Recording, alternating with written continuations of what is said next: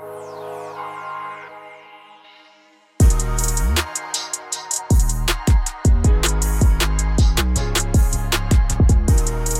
Jordan. What's up, Michael? Weekly uploads at the How to Become a Personal Trainer podcast. Dude, it's crazy. Let's jump into Q&A. Oh, bro.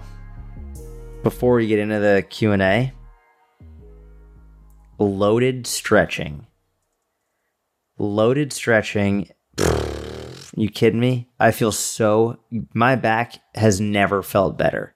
Give us your top 2 to 3 loaded stretches you've been doing. So the main ones I've just been, so I stand on a little box. It's essentially I'm doing a toe touch, but I'm at a point now where I can go much further than the floor. So I need a extra range of motion. So I stand on a box and I could either do a kettlebell or a sandbag. I like the sandbag better, just based on how it feels. So I get a sandbag and I just do, number one, a loaded toe touch, and I'll go down for lately 3 to 5 minutes. I'll listen to my podcast, just hold that, and just every minute get a little bit deeper, more spinal flexion. And then I do the same exact thing, but instead of going straight down, I actually rotate and go to each side. And for that one, I'll do reps. So I'll do 10 reps, super slow eccentric on the way down, and then come back up, just complete flexion and rotation. Dude, oh my gosh, feeling it. It feels so good. It's not heavy. It's not a heavy bag. It's 15, 20 pounds, but it's just enough where it really helps me get a little bit deeper into that stretch, and my back feels so ridiculously good. Dude, I'm so happy for you. Sounds great. Yeah, dude. Are you doing these with locked knees? I go back and forth. So sometimes they'll be locked. Sometimes they'll be slightly bent. They're not ostrich locked, where they're not just completely locked out straight. Sometimes I'll alternate back and forth there. 95% of the time they're straight and locked out, but not hyperextended type. So it's it's that sort of middle ground. Nice. Yeah. Are you doing any kind of warm up before you're doing these long 3 to 5 minute set static holds?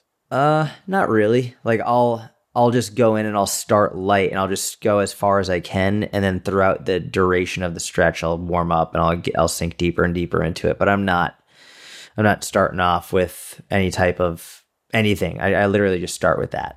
And what does the intensity feel like at the beginning? Does it feel relatively easy, like you're not trying to push the range and you're just letting yourself gradually sink into it? Or does it feel intense from the beginning? No, it's a great question. I think the beginning is the first 2 minutes I feel a little bit locked up. I feel a little bit locked up, and it's not in my back where it used to be. I used to feel it in my back. Now I just feel it more hamstring because I think I'm just getting deeper and deeper, and my back is getting a greater range of motion. But the first 2 minutes, I feel a little bit locked up. So I sort of do a little bit of bouncing, light bouncing. It's I don't even know if bouncing is the right term for it. It's light up and down movements just to get comfortable in that range. And then after about 2 minutes, that's when I can really start to sink into it, go a little bit deeper, reach further with the weight, with the sandbag. And so no, it's probably a 5 or a 6 out of 10 for the first 2 minutes. And then the final 2 to 3 minutes or so, that's when I really start pushing it. It starts getting to an 8 to a 9 difficulty. Nice. And what's your breathing like throughout the set? I'm really not paying attention to it, to be honest. I'm relaxed. I'm listening to a Torah podcast.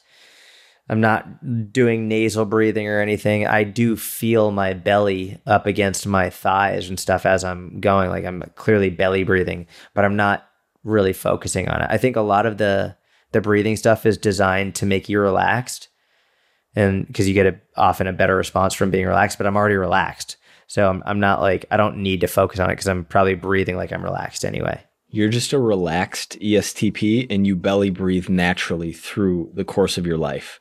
Your cortisol levels are remarkably low, testosterone remarkably high, and you're just the pinnacle of excellence. Dude, I sent that to Viata. I sent my testosterone changes to Alex Viata because I wanted his input on it. He was blown away. He couldn't believe it. He was like, that's got to be the insulin sensitivity. But he asked me to look at I don't know how to pronounce it. Estradiol. I don't know how to pronounce it. He looked at the other markers as well. He was like, that's absolutely wild. I mean, we can get into it if you want to. It's unheard of to the point where, like I told you, I just don't believe the initial reading to be accurate for whatever reason. Yeah. It's just impossible. It's literally, based on everything I've ever seen, impossible. Have we spoken about it on the podcast yet or no? No. Oh, got it. You want to explain what's going on? Yeah, Jordan got blood work done before his blood sugar spiking month of losing fat and getting healthier while spiking his glucose every single day. And in his initial blood work, he had total test of 545, which, isn't the worst, but isn't the greatest. It's healthy. Yeah, it's not great, but it's not super low. Yeah, but it's for a male your age. Yeah, it's fine. For a male your age with your lifestyle and athleticism and amount you sleep and like nutrition and where you were at with the amount of lean mass you have, and like it was lower than I would have expected it to be. Yeah. And then 30 days later, after losing a lot of body fat in a short period of time and being very deprived of nutrients, a time when testosterone levels plummet for dudes in aggressive calorie deficits, your test went from 545 to 925, nearly doubling. And somehow Spencer Nadolsky's just like, who's been brought up on like 3 straight episodes, by the way, but was like, oh, we see this because like improved insulin sensitivity, like this happens.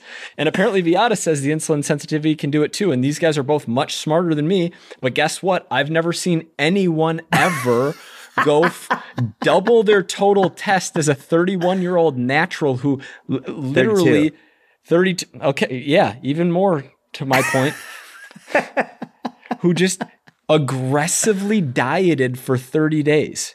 Yeah. Crazy. Doesn't happen.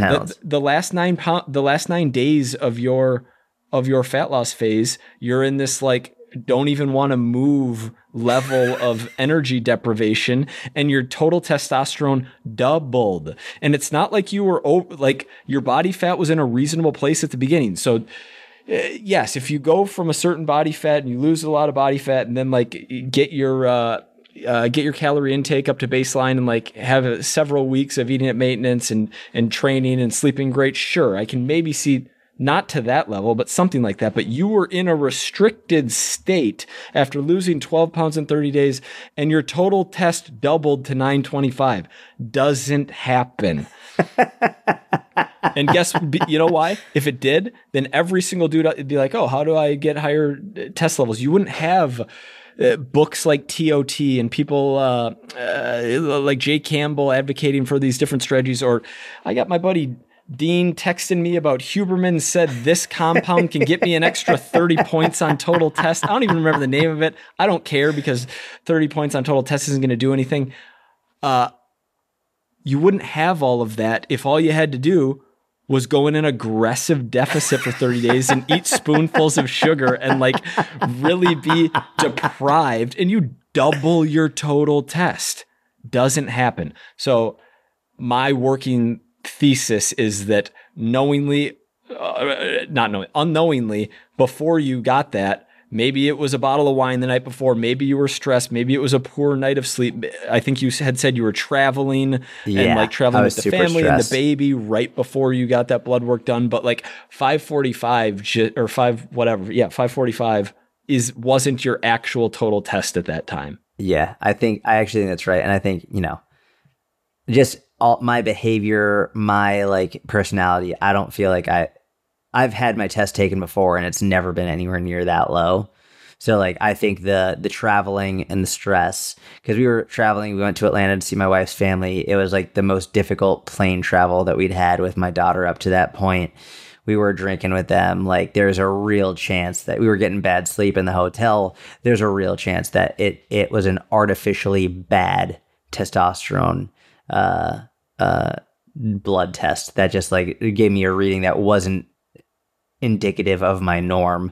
So it looks like it doubled, but it actually like probably stayed the same or maybe even slightly went down. Yeah, it actually was higher than 545 originally. Like who knows where, but yes, that's a great explanation. Much more, much less emotional, much less passion behind it, but very astute and to the point and accurate.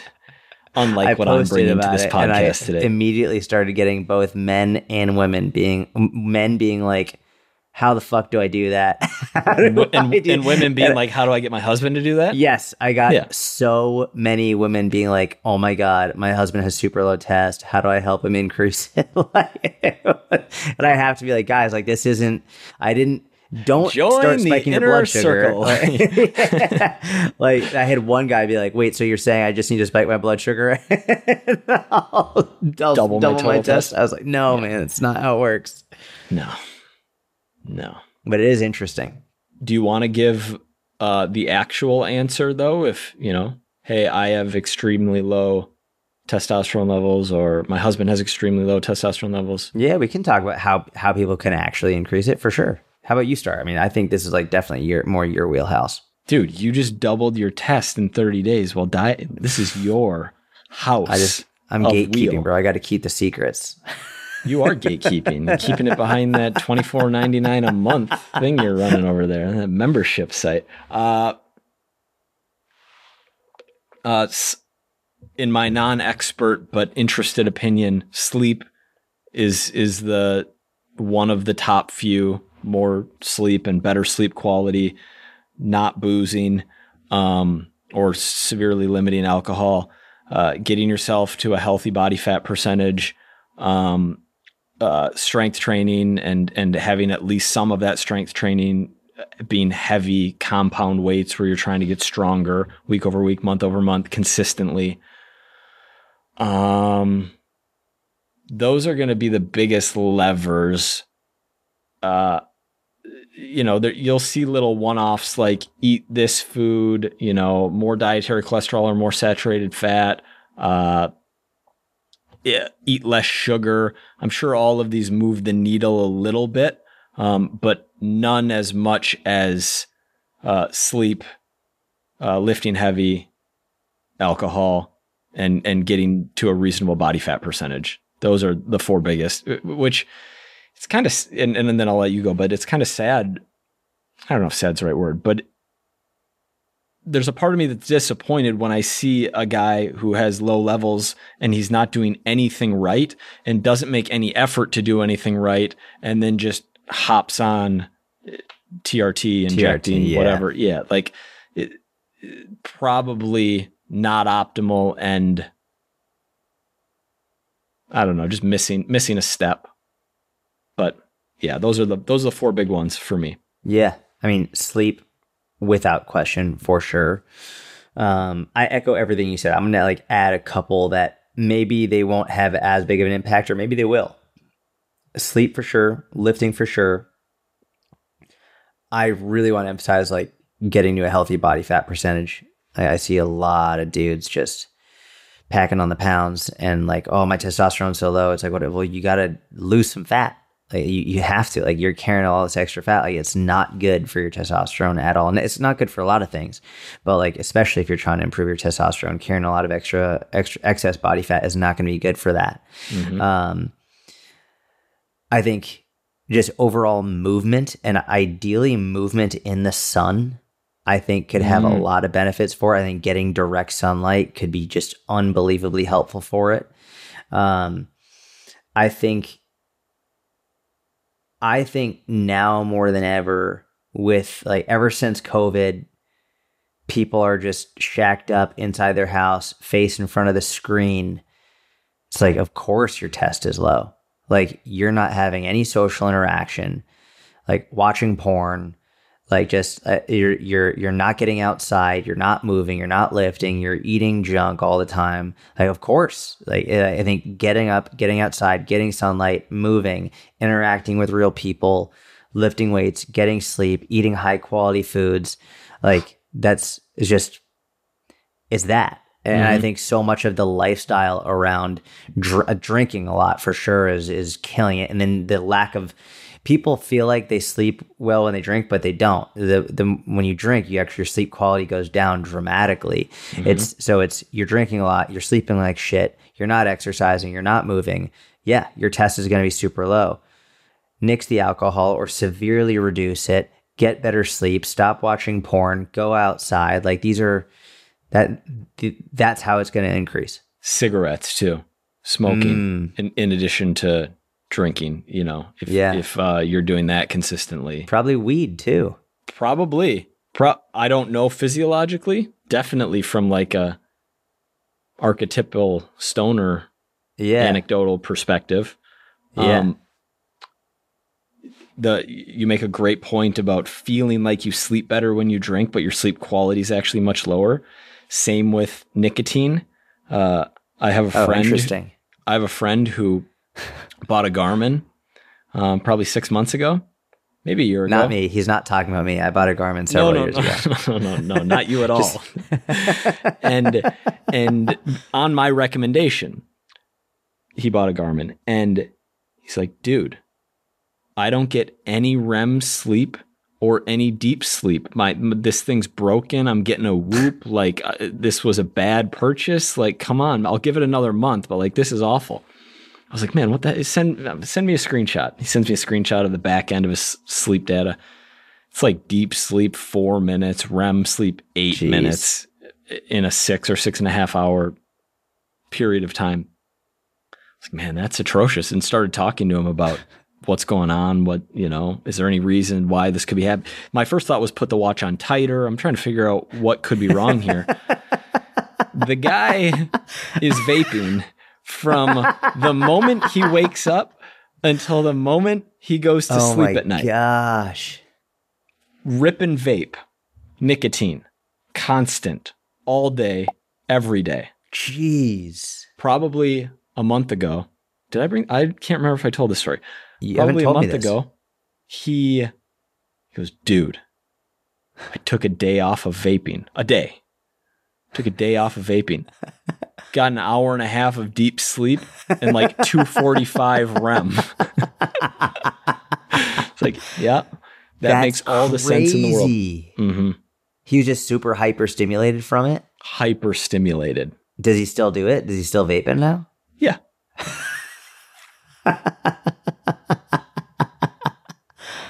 Wow. Yeah.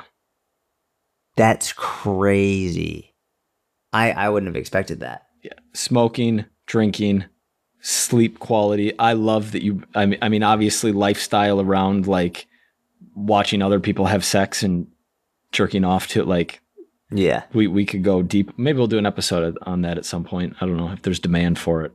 I don't know if there is.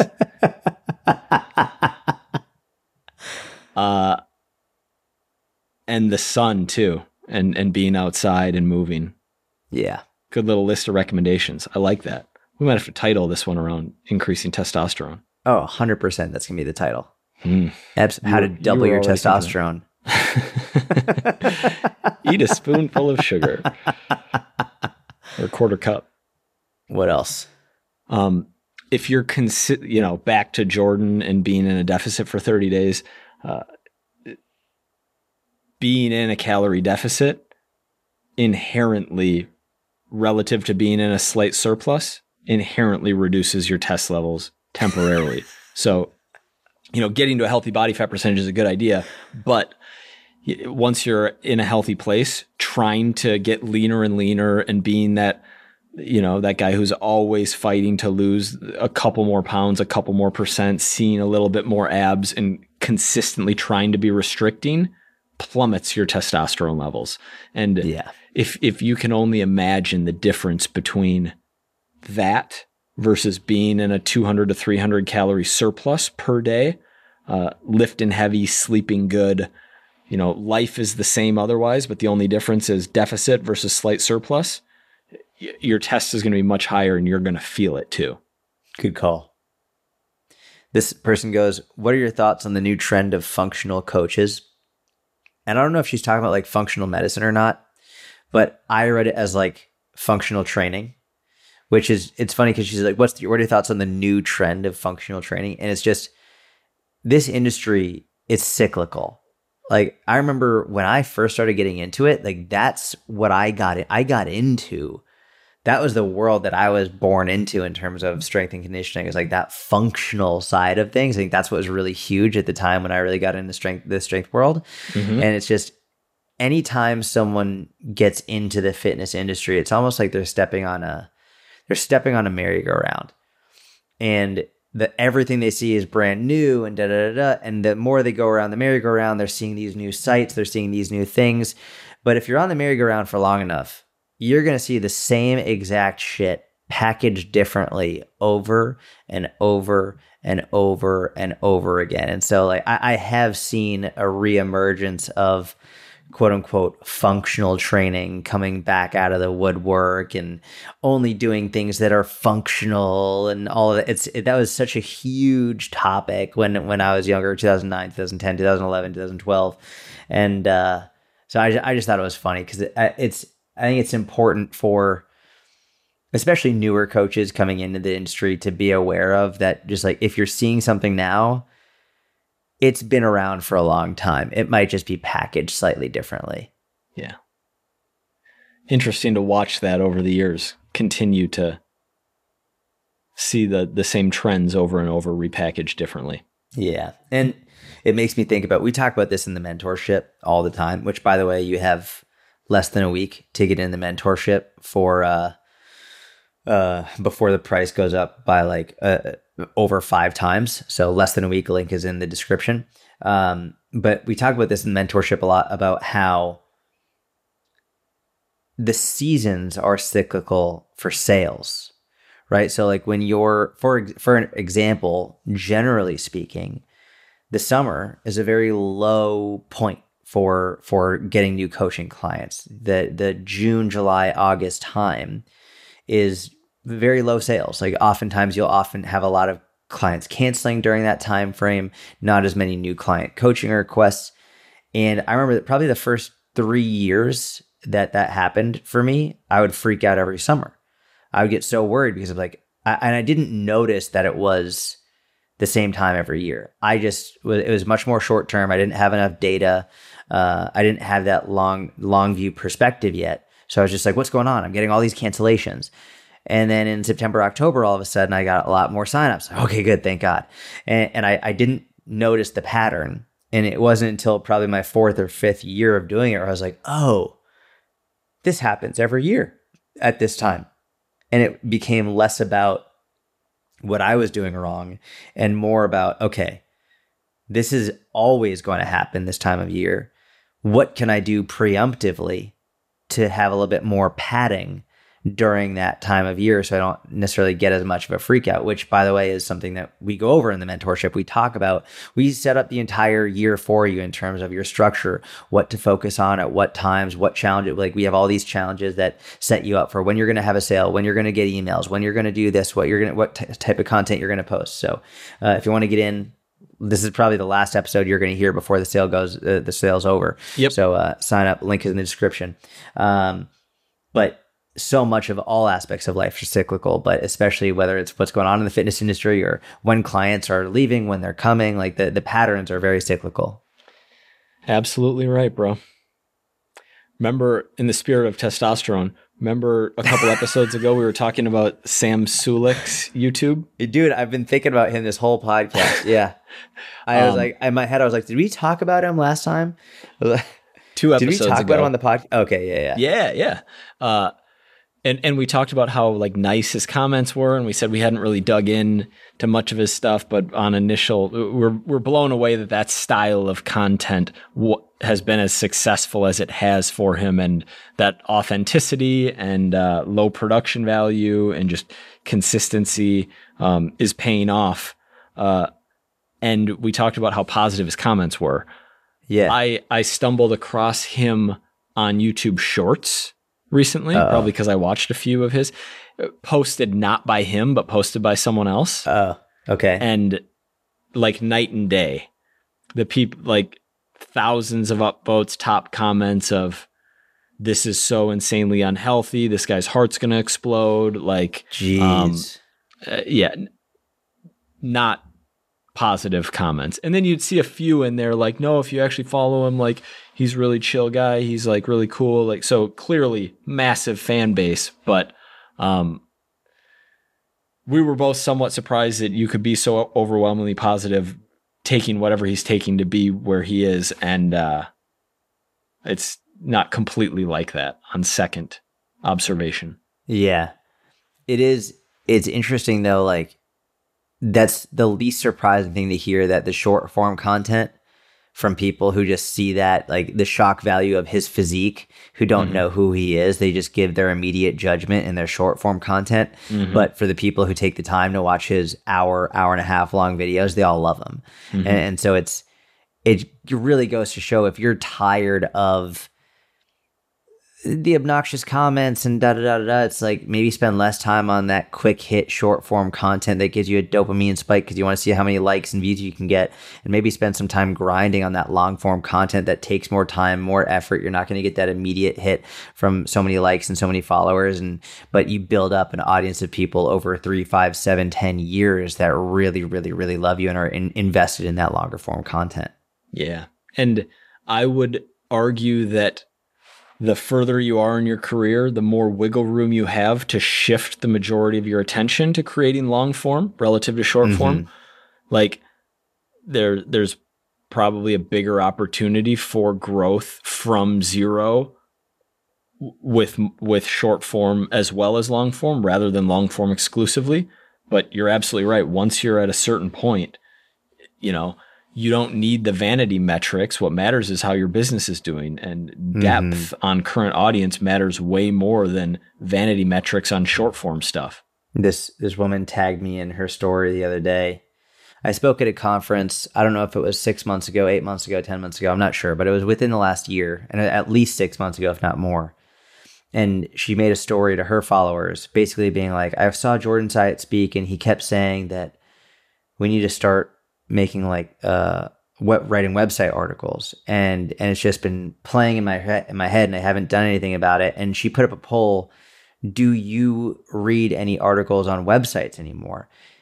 And I saw the poll, and like 80% of them said no, they don't.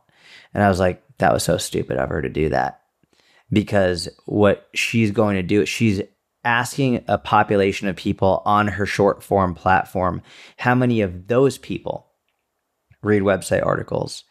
And 80% of them are saying no, they don't. When in reality is, guarantee you they do. When they need to find out, when they have a real question, you don't go on Instagram and search a question out. You go to Google, and then you find either a YouTube video or a website article, whatever it is. But what this shows, and I didn't even say anything just because I was like, if you're not going to take my advice, I'm not going to go out of my way to like keep explaining myself. But do not cast pearls before swine. Yeah, exactly. Yes. It was like, I already gave you my opinion, and you're going to ask your audience for it, and that's fine. But what that person doesn't realize is the new audience that you would get from these articles and from ranking on Google, that's what you're after. You're not after the people who currently follow you on Instagram. You're after people who would never have found you anyway. And then even if they did find you, they're only getting the short form content. What about the people who do read that? And it's actually perfect, because 80% said no, 20% said yes. It's a lot. 20%. And the vast majority of my business is driven from my podcast. The entirety of our business is driven from this podcast. It's long form content is where you get the best clients, the people who are the most invested. It's the people who are the quickest to leave and often cause the most issues are people who join from a quick short form piece of content, not the ones who actually know you and what you're about and know what to expect. So I saw that, and I was like, that was a big mistake to try and use that to justify not taking the time and effort to make long form website articles or YouTube videos, whatever it is. It's also just wrong. Like maybe it was set up the way she framed it in a way that her audience loves her. It seemed like she wanted them to say no, so they said no. But like you said, when you have a question, you're typing it into a search engine, and you're either getting a video or an article. and whether it's YouTube or website article, which are almost interchangeable in their function. But yeah, I don't even believe that 80% of people don't consume long form. Correct. Yeah, I don't agree with that at all. And that's something else is, this is one of the lessons I learned early on in my days when I was working with Pat Flynn and really trying to learn copywriting, is oftentimes you'll ask your audience something and they will give you an answer, and they're not lying, but they often don't actually know what it is. It's sort of like if you ask your client, hey, do you know what you ate yesterday or how much you ate? It's like one of the first things you learn when you look at research around nutrition is people will underestimate or overestimate or just not actually be aware of what the hell they ate. They have no idea. It's even for yourself. It's oftentimes easy to be like, oh shit, like I forgot that I ate that, until like you write it down or you're really going through, oh, what did I have for breakfast? I don't know. It's people often aren't aware of their own behaviors. We think we are, but we actually are not nearly as aware of our own behaviors as we think we are. And so when you ask your potential clients or audience something, you really have to take it with a grain of salt, because even though they think they're answering honestly, just like they do with their food logs, oftentimes it's not as truthful as they think it is. Yep. 100%.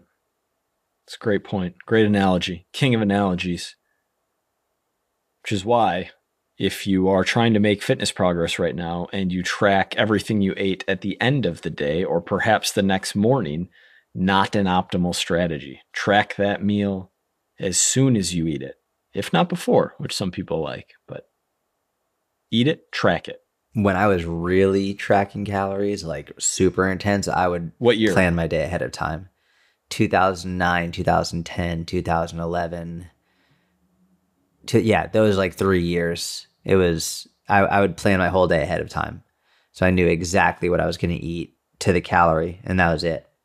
Partly because you were wanting to be dialed, but I would imagine also partly because you were too new to it, that you didn't have the skill to just go through your day, make kind of ad hoc decisions meal by meal, and then end up on point at the end of the day. Yeah, it's learning to improvise on the fly is a big skill. Whereas when you just can plan ahead, I know exactly what I'm going to eat. It removes the stress of like, I don't know what I'm going to have. I don't like It was far less stressful then. That would be much more stressful for me now. But at that point in my learning process, it was actually super helpful. I like having that outline, even if I'm not going to follow it. Like a rough idea in my head. And I'm not pre-logging these things, but knowing your frequency, knowing, okay, at this meal, here are the 3 to 5 things I like to have. At this snack at this time of the day, here are the 3 to 5 things I like to have.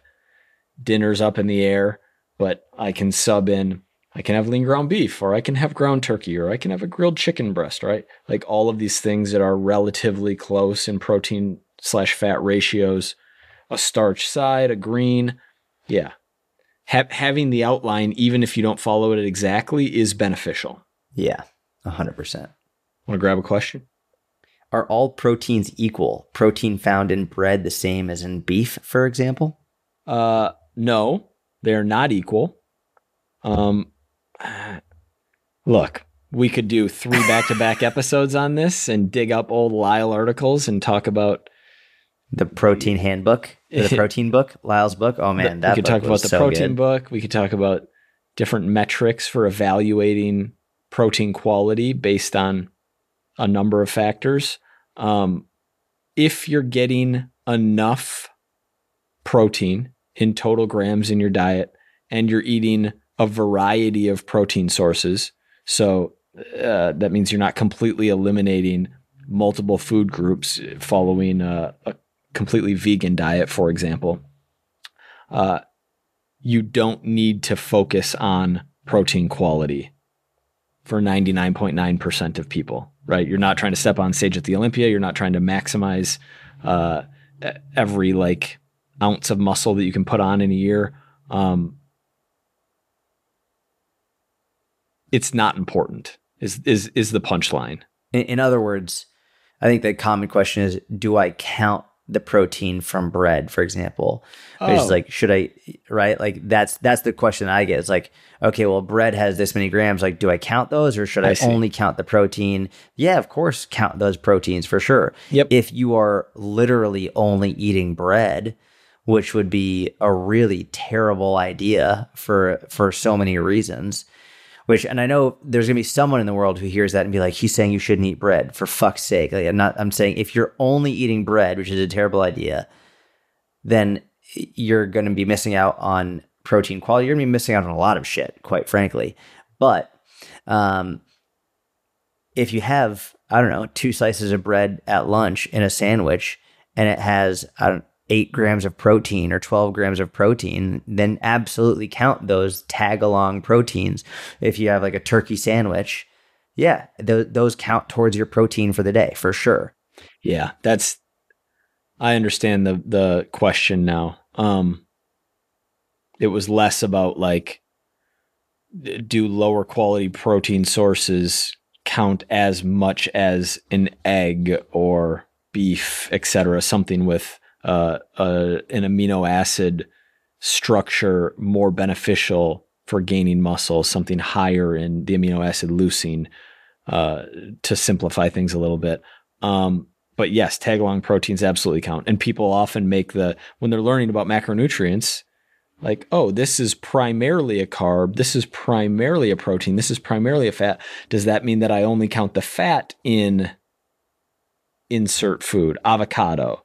No, you count the fat in avocado and the carbs in avocado and the 1 gram of protein in avocado. I'm not positive on that off the top of my head. But yes, you count all 3 macronutrients, 4 really, in every food that you eat. And to be fair to the person asking, I actually think they do mean exactly what you just said. What's the protein quality? Does it actually count? But I don't think that based on the way they phrase it, I don't think that they know enough to ask that level of scientific jargon or of like, okay, well, there are different types. I think in this person's mind, the types of protein is like you have meat and you have bread, and it's not like the amino acid profile. It's I don't think the level of knowledge is there yet, which is why it's just like, does it count? Do the proteins from bread count like the protein from beef counts? Which, yes, it does, but the majority of your protein should not be coming from bread. Correct. And just like you said at the beginning, a multiple sources is best. A variety of sources of protein is a better option. Just like an overall healthy diet has a multitude of sources of nutrition, of nutrients, and coming from a multitude of different places and colors and all of that stuff. Mm-hmm. Bingo. All right. Someone said, I have a choice of getting one of those bikes behind you. I had a picture of myself with my Rogue Echo, like Airdyne bike in the back, or a rower. Which would you go for? So what would you go for, Mike? Would you go for a bike? Would you go for a rower? Would you go for a Stairmaster? Would you go for an elliptical? Would you go for a treadmill? What is your go-to cardio machine? I love that. We could even rank them. Treadmill is my number 1. Yeah. The incline walk is my favorite form of low intensity cardio by a long shot. And while I'm incline? A lot. 10 plus. Yeah. Cool. I like the mental upside of walking in cold climate, but there's actually a lot of times of the year where it's very icy. A lot of times during the winter when it's not the weather that would stop me from doing outdoor cardio. It's like slipping and falling, which I have done outside. And that's not fun. And so treadmill is number 1. I just had an image of that. Like, remember the last episode? I remember the last episode we spoke about cottage cheese with the grapes, and I like had the image of you like cutting the grapes. I just had like that image of you falling and just losing your shit, like getting really pissed if like you hit your elbow or something. You don't have a good read on me, bro. That might be how you Why? You don't get mad? No. You don't get mad if you fall. I literally remember walking out of my house, walking down the driveway, because I was down in Florida for 2 weeks and we came back. And so hadn't been properly maintaining things and slipped on ice on my driveway. Like one of those where you take a step and my foot just went right out from under me and I landed smack on my right hip. Like didn't hit my head or anything, thank goodness. And I just laid there for probably 3 seconds. I was like, man, my hip really hurts. And then I stood up and I did my cardio. I think you have a misrepresentation. Maybe when we hang out, I do things that are funny to get a reaction out of you, but I think you have a bad read on my day-to-day life. Got I don't it. cut That makes sense. I don't cut grapes so that I don't choke on them. I don't throw tantrums when I slip on the Minnesota ice. Treadmill number 1. I'm not a big rower only because I have done very little of it historically. So between the two options that she proposed, I'd go with your bike. What about if we throw an elliptical in there and a Stairmaster in there? I don't love you. Some kind of bike would probably still be my second, even though I don't love biking either. It's lower resistance than a Stairmaster, which I like. Lower resistance than walking. And I don't love the elliptical. Like it's in the middle of the pack for me. One of the two bikes is going to be my second. Spin versus airdyne type thing. Oh no, sorry. I was thinking, what do you call it? Recumbent? Is that the lower seated bike versus the higher bike? The higher bike is so uncomfortable for me. Yeah, it doesn't feel good. No, I'm not a huge fan. I just get a treadmill. I'm gonna get a treadmill actually. By the time we film our next episode, yeah. Oh, winter nice. is coming. What kind? Winter's coming. One that inclines. You were born in the long summer, so. Jordan.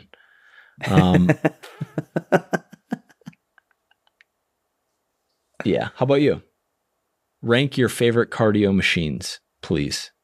I think treadmill's number 1. There's just so much versatility to it.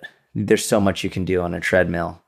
So treadmill's number 1, elliptical's number 2, air bike is number 3. I'll say this, I like different pieces of equipment for different things. So the majority of my cardio is zone 2. And the treadmill and the elliptical I use for zone 2. A very small portion of my cardio is higher intensity. And for that, I either use the treadmill or the air bike. I don't use the elliptical for my high intensity because that would just look fucking stupid. Just like on the elliptical would look like. I have done it once when I was traveling and I had a HIIT workout to get done and the gym only had an elliptical and I just felt like such an asshole. Just like on the, I don't know, it doesn't look good doing high intensity. It doesn't look good. It's not a good look to have. So I like the treadmill, the elliptical, and the air bike are my top 3. I hate spin bikes. I don't like the recumbent bike at all, actually.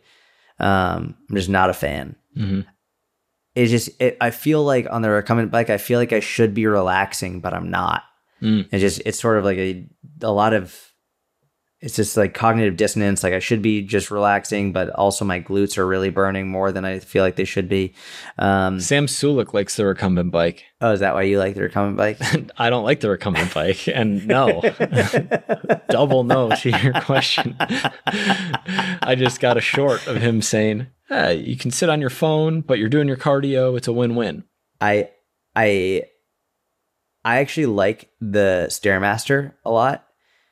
From the effect and the benefit, the very low impact and how difficult it can be with it being like pretty slow.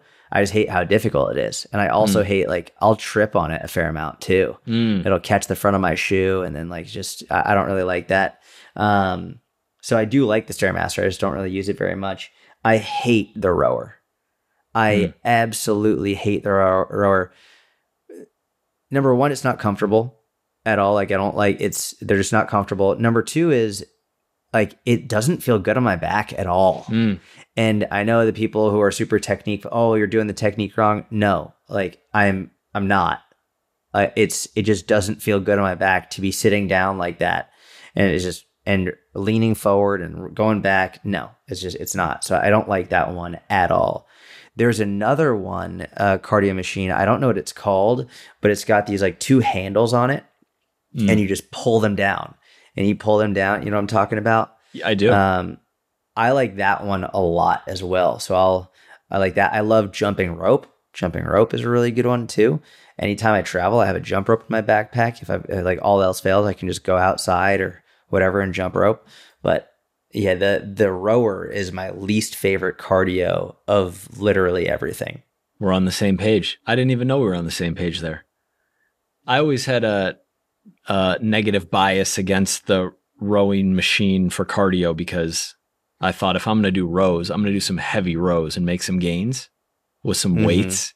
I'm not going to row on the rowing machine. I don't know why I'm adverse to upper body cardio in general. I remember being introduced to a hand bike back in the day and just thinking like, I'm not doing that ever. I love walking. I really like walking. Yeah. Real quick before we wrap, you mentioned high intensity being a little bit of your cardio and zone 2 being the majority of your cardio. When you were, I don't know if you're at peak cardio right now or if it was at a certain time in the last year, but what was the most zone 5 or high intensity cardio you were doing in a week? 2 times a week. And those sessions were how long of like actual work in the sessions? Well, so the total session would be between 30 to 45 minutes, but actual work. Sorry, I didn't mean that. Rest times included, but like if you took out any kind of warm up or cool down. Got it. Rest times included between 15 to 25 minutes. Okay, cool. Twice a week. And that was awful. And I hated it. And you're doing how much zone 2 during that time? If I had 2 times a week of zone 5, then I had 5 times a week of zone 2. And those were... Or potentially 4 times a week zone 2 and then 1 time a week zone 3, more of like a tempo style. But it was either 4 to 5 zone 2s and 2 zone 5s, or 4 zone 2s, 1 zone 3, and 2 zone 5s. Cool. And how long was each zone 2? Bare minimum, it was 45 minutes. That was like the absolute lowest. And how about these days? What does your cardio schedule look like? These days, I haven't been doing any high intensity at all for a while. I don't enjoy it. I don't enjoy it at all. Well, and like you said 2 episodes ago that over some period of time, your primary training goal has shifted from Jiu-Jitsu 1, Health 2 to Health 1, Jiu-Jitsu 2. Yeah, exactly. I'm not planning on competing in Jiu-Jitsu anytime soon. And honestly, I just keep noticing my jiu-jitsu getting better and better and better with more zone 2. I think if I was wrestling, they're similar, but wrestling, you need more anaerobic power. You need more anaerobic endurance. Like it's much more like it's funny. I was talking about this with my jiu-jitsu coach today. Wrestling is way more physically demanding, way harder than jiu-jitsu is from the physicality, from the endurance perspective. It's nonstop, snapping down, go, go, go, power. The energy systems are very different. Whereas jiu-jitsu, it's like they often call it like the lazy man's wrestling, which and anyone who's tried jiu-jitsu knows like the cardio is really difficult, but wrestling cardio is on another level. Wrestling cardio is just absolutely wild. So if wrestling or even if jiu-jitsu was my main goal, I would do HIIT once a week. But for right now, I just hate it so much that it's like I don't bother doing it because it's just like I don't have patience for doing a form of exercise that I hate right now. Makes all the sense in the world. One more random thought that popped in my head. I don't remember who I heard this from, but it was around brain health and like ability to focus and the benefits of higher intensity cardio, probably driven by more blood flow to the brain.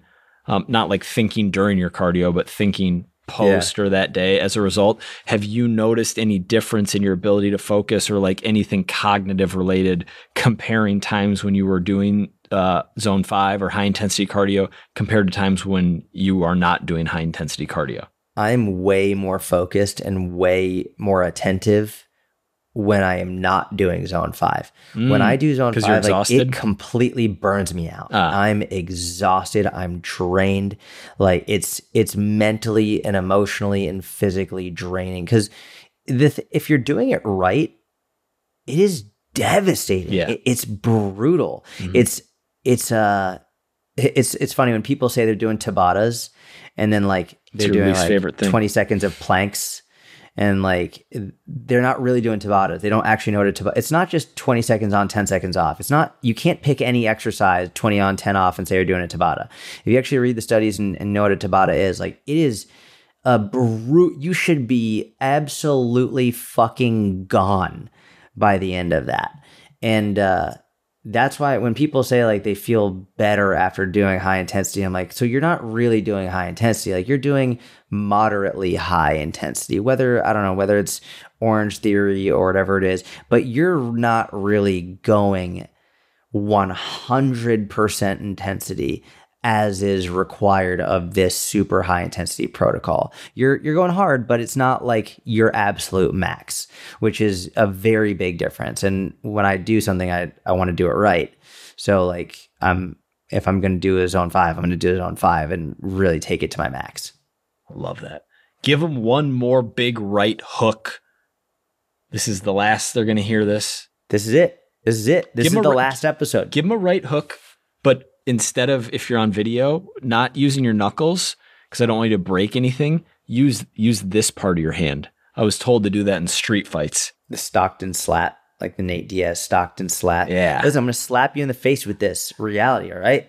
That we've been saying for probably 2 months now that you've been listening that our price is going up for the online fitness business mentorship. And it is, officially. This is the last chance that you have to get in before the price goes up 5x. 5x. The mentorship, thank God, has been doing really well. People have been making incredible progress, and we've decided it's time for us to increase our prices. Inflation and demand, so we're fucking doing it. And if you want to build your online business, if you want to help more people around the world, if you want to get better at making content, if you want to get better at becoming a coach, if you want to get better at learning how to program design, understand client psychology, understand how you can help your clients get better results, if you want to do all of this, then join. If you don't want to do all of that, or if you'd rather join someone else's, go for it. But you're going to come to ours eventually. So if you want to join in now for the lowest price it will ever be, link is in the description. We'd love to have you. Boom. We'll be back next week. Have a great week and weekend. See you soon.